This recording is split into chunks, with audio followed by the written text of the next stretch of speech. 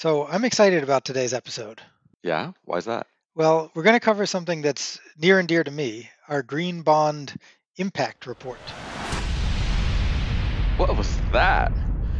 I don't know. All I said was green bond impact. Dalton, what the heck? Are you doing something? No, wasn't me. Sounds like it happens every time you say the word impact. All right, let me try this again. Today, we're going to talk about our green bond program and our recently released report on the Hey, I didn't even say the word.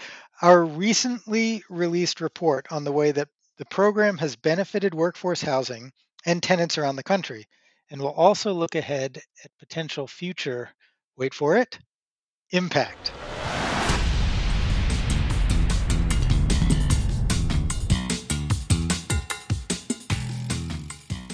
Hello, and welcome to this episode of the Freddie Mac Multifamily Podcast.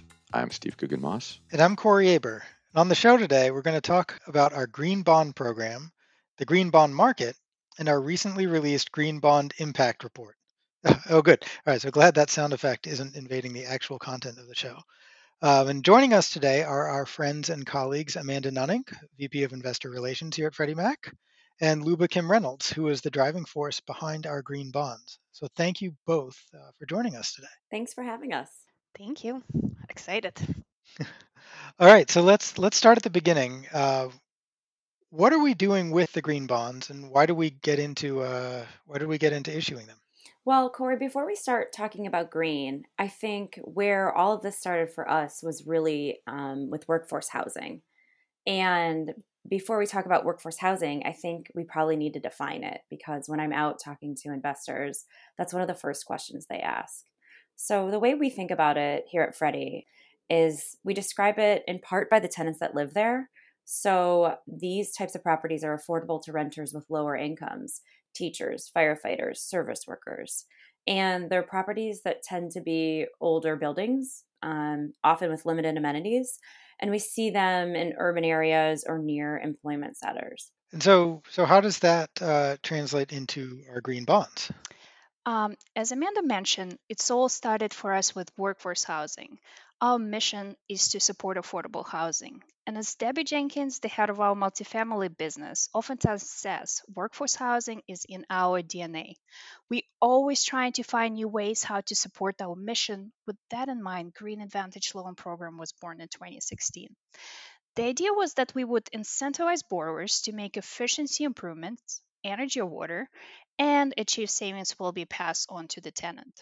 Beautiful externality was coming from this program as well, environmental impact. In the next few years, the program was evolving and we were increasing minimum efficiency threshold to make this program meaningful. It started with 15% minimum threshold and went all the way up to 30. Since 2016 for 2019, we have funded 59 billion of green loans. We have been securitizing these loans in our flagship K series. In fact, almost every K deal had 20 to 40% of green loans. But as the time was going by and more investors were searching for impact investments and specifically green bonds, we were getting feedback from the investors that they cannot fish those green loans out of K deals and need a separate green bond transaction that will have a green bond framework and will be done in accordance with green bond standards. It took us a little bit of time to create an all green deal as we did not want just to pull some green loans together. We wanted to be really thoughtful to how we can highlight our mission of supporting affordable housing and make it an impactful deal. We decided to put together workforce housing green advantage loans because number one, it was supporting affordable workforce housing, and number two, that where the efficiency improvements are actually needed the most. As the housing stock is aging and it's becoming less and less efficient, making efficiency improvements at those properties will be the most impactful. In June 2019, we were in the market with our first green bond securitization, KG deal. Very exciting time for us.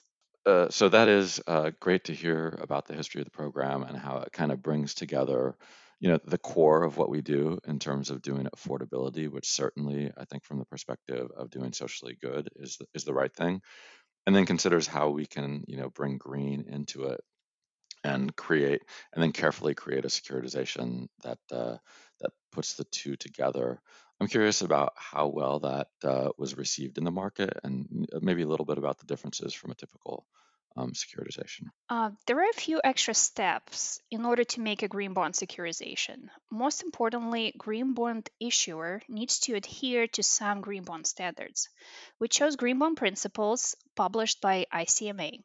First of all, we needed to put together a green bond framework describing how we are committed to this business and where the green bond proceeds will be going. Next step, we got a second party opinion from Cicero to evaluate our green bond framework, and we got the light green rating.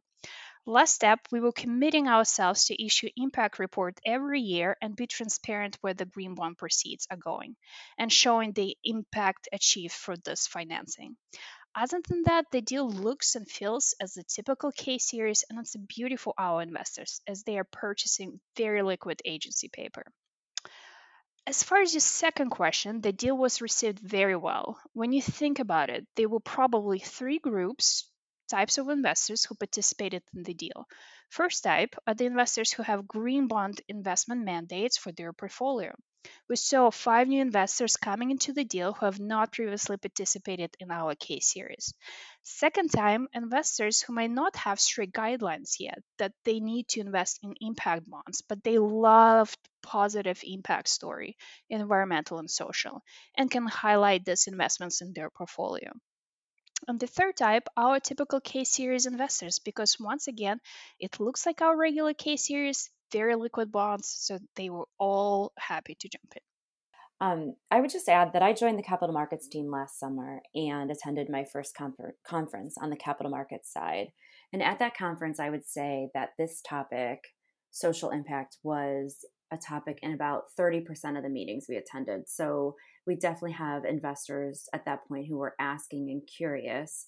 And if you fast forward to this past January, it was a topic in 70+% of the meetings we attended. So clearly the appetite and interest is growing in the field of impact finance. And are we seeing with that growing interest also sort of some emerging standards or minimum degree of impact or something along those lines, or are we still sort of in the process of defining that? Corey, this is a great question. I do not think there is an easy answer to it. There are certainly standards out there.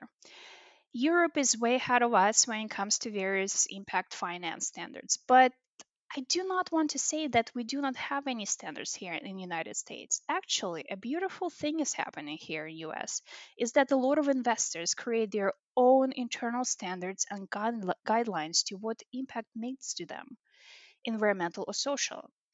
It creates this momentum for our deals that combine environmental and social impact and also creates the momentum for the whole market where the issuers from different other structured products can take a closer look to their products and see if there is something impactful that they can create and bring to the market.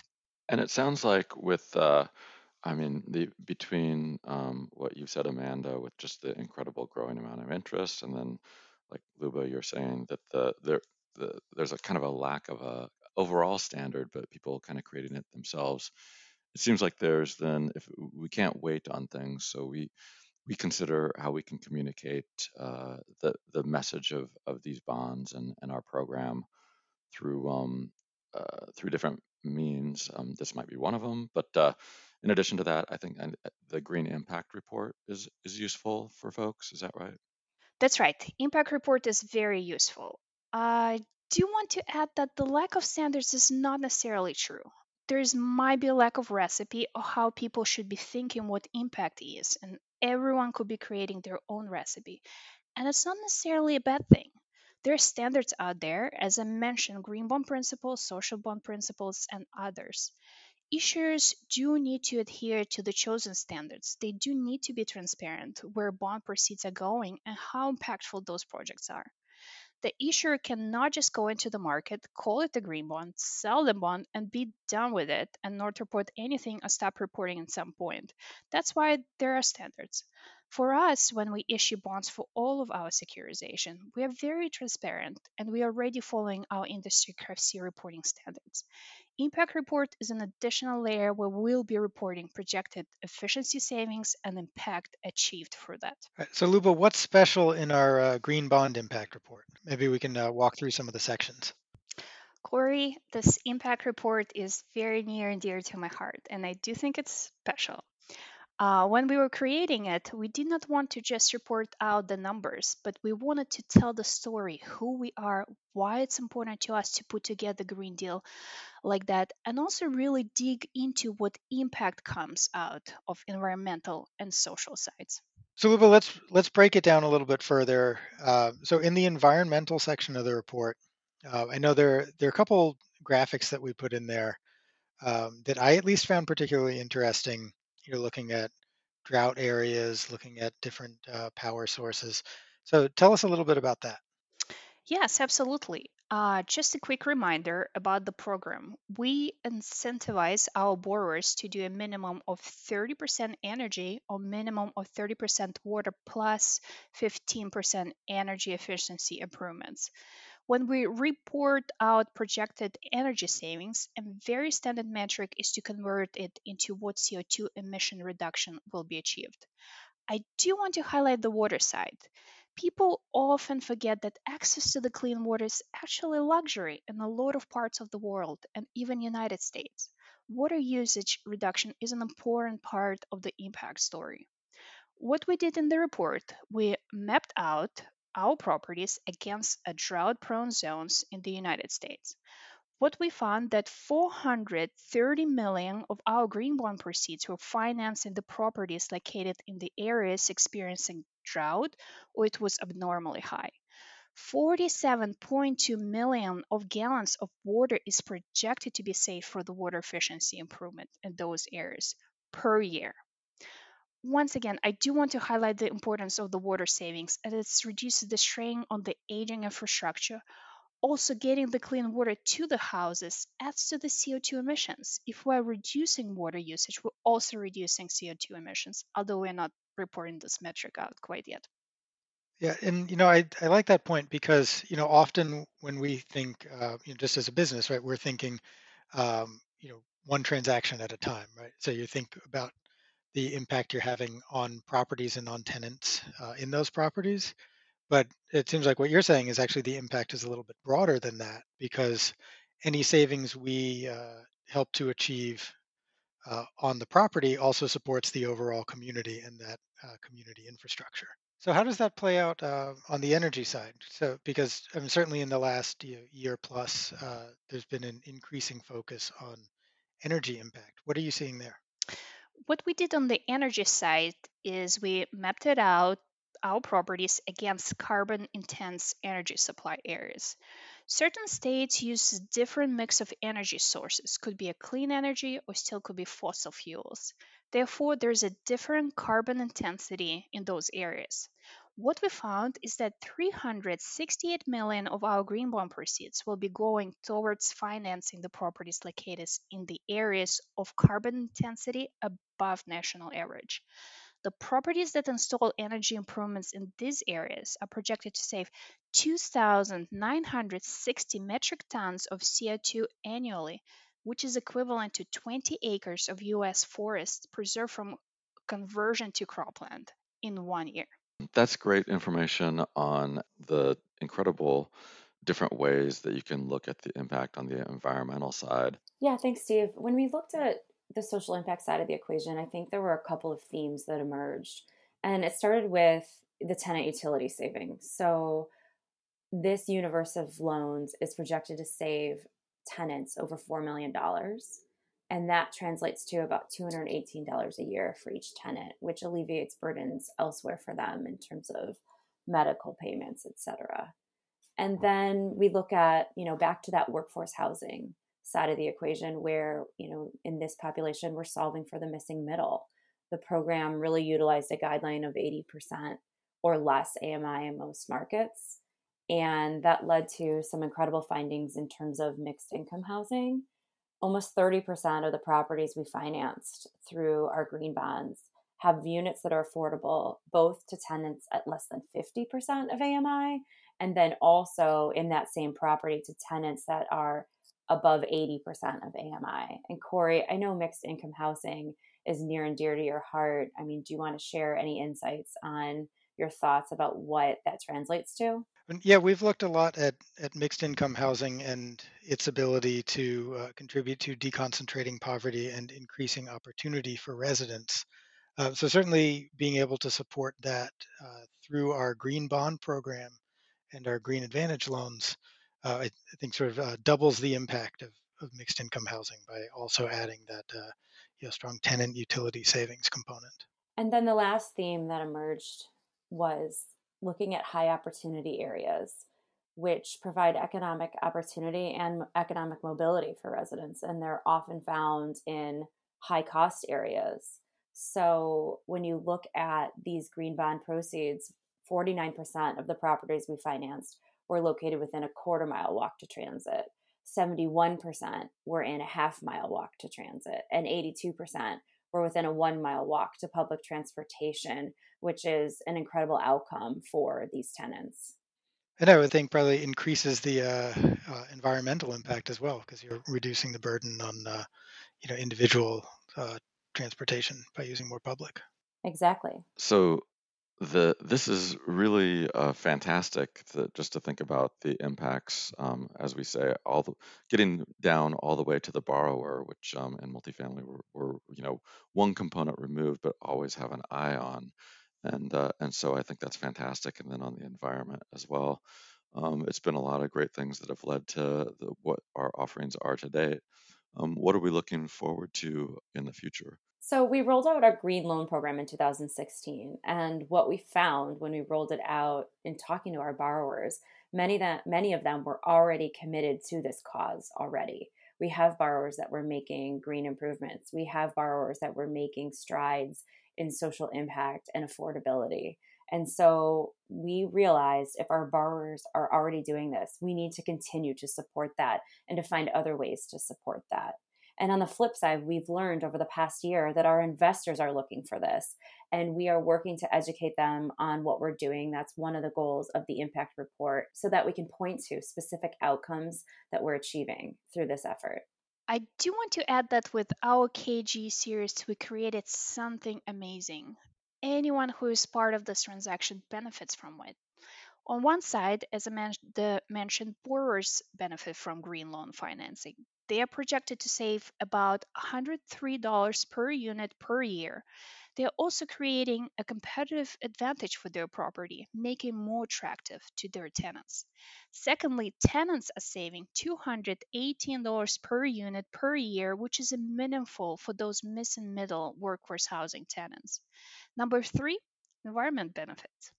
Number four, investors benefit as they can satisfy those impact mandates for their portfolio while investing in liquid agency guaranteed bonds. And lastly, Freddie Mac benefits as we are highlighting our mission and a new way for us to support the affordability. When thinking about the future, we are trying to think how we can take it further on the social impact side. KG series benefits workforce housing, missing middle tenants, but we also do a lot of loans in more affordable space. What we want to do is to look closer to those properties and see if some of them are mixed income properties, or maybe they're located in high opportunity zones while being affordable to low income tenants. Financing of this type of properties is very important as it contributes to building sustainable communities and provide various social opportunities and benefits to those tenants. We're in the lab right now to create this type of deal, and I think it's going to fit very well in our impact offerings and take it further in supported affordable housing. So Luba, thank you so much, and Amanda as well. It sounds like there's a lot to do leaning into the social side going forward, and certainly really excited to see what you come up with on the capital market side to support that and to further it. So thank you both for being on the show today, and looking forward to having you back. Thanks, Corey and Steve.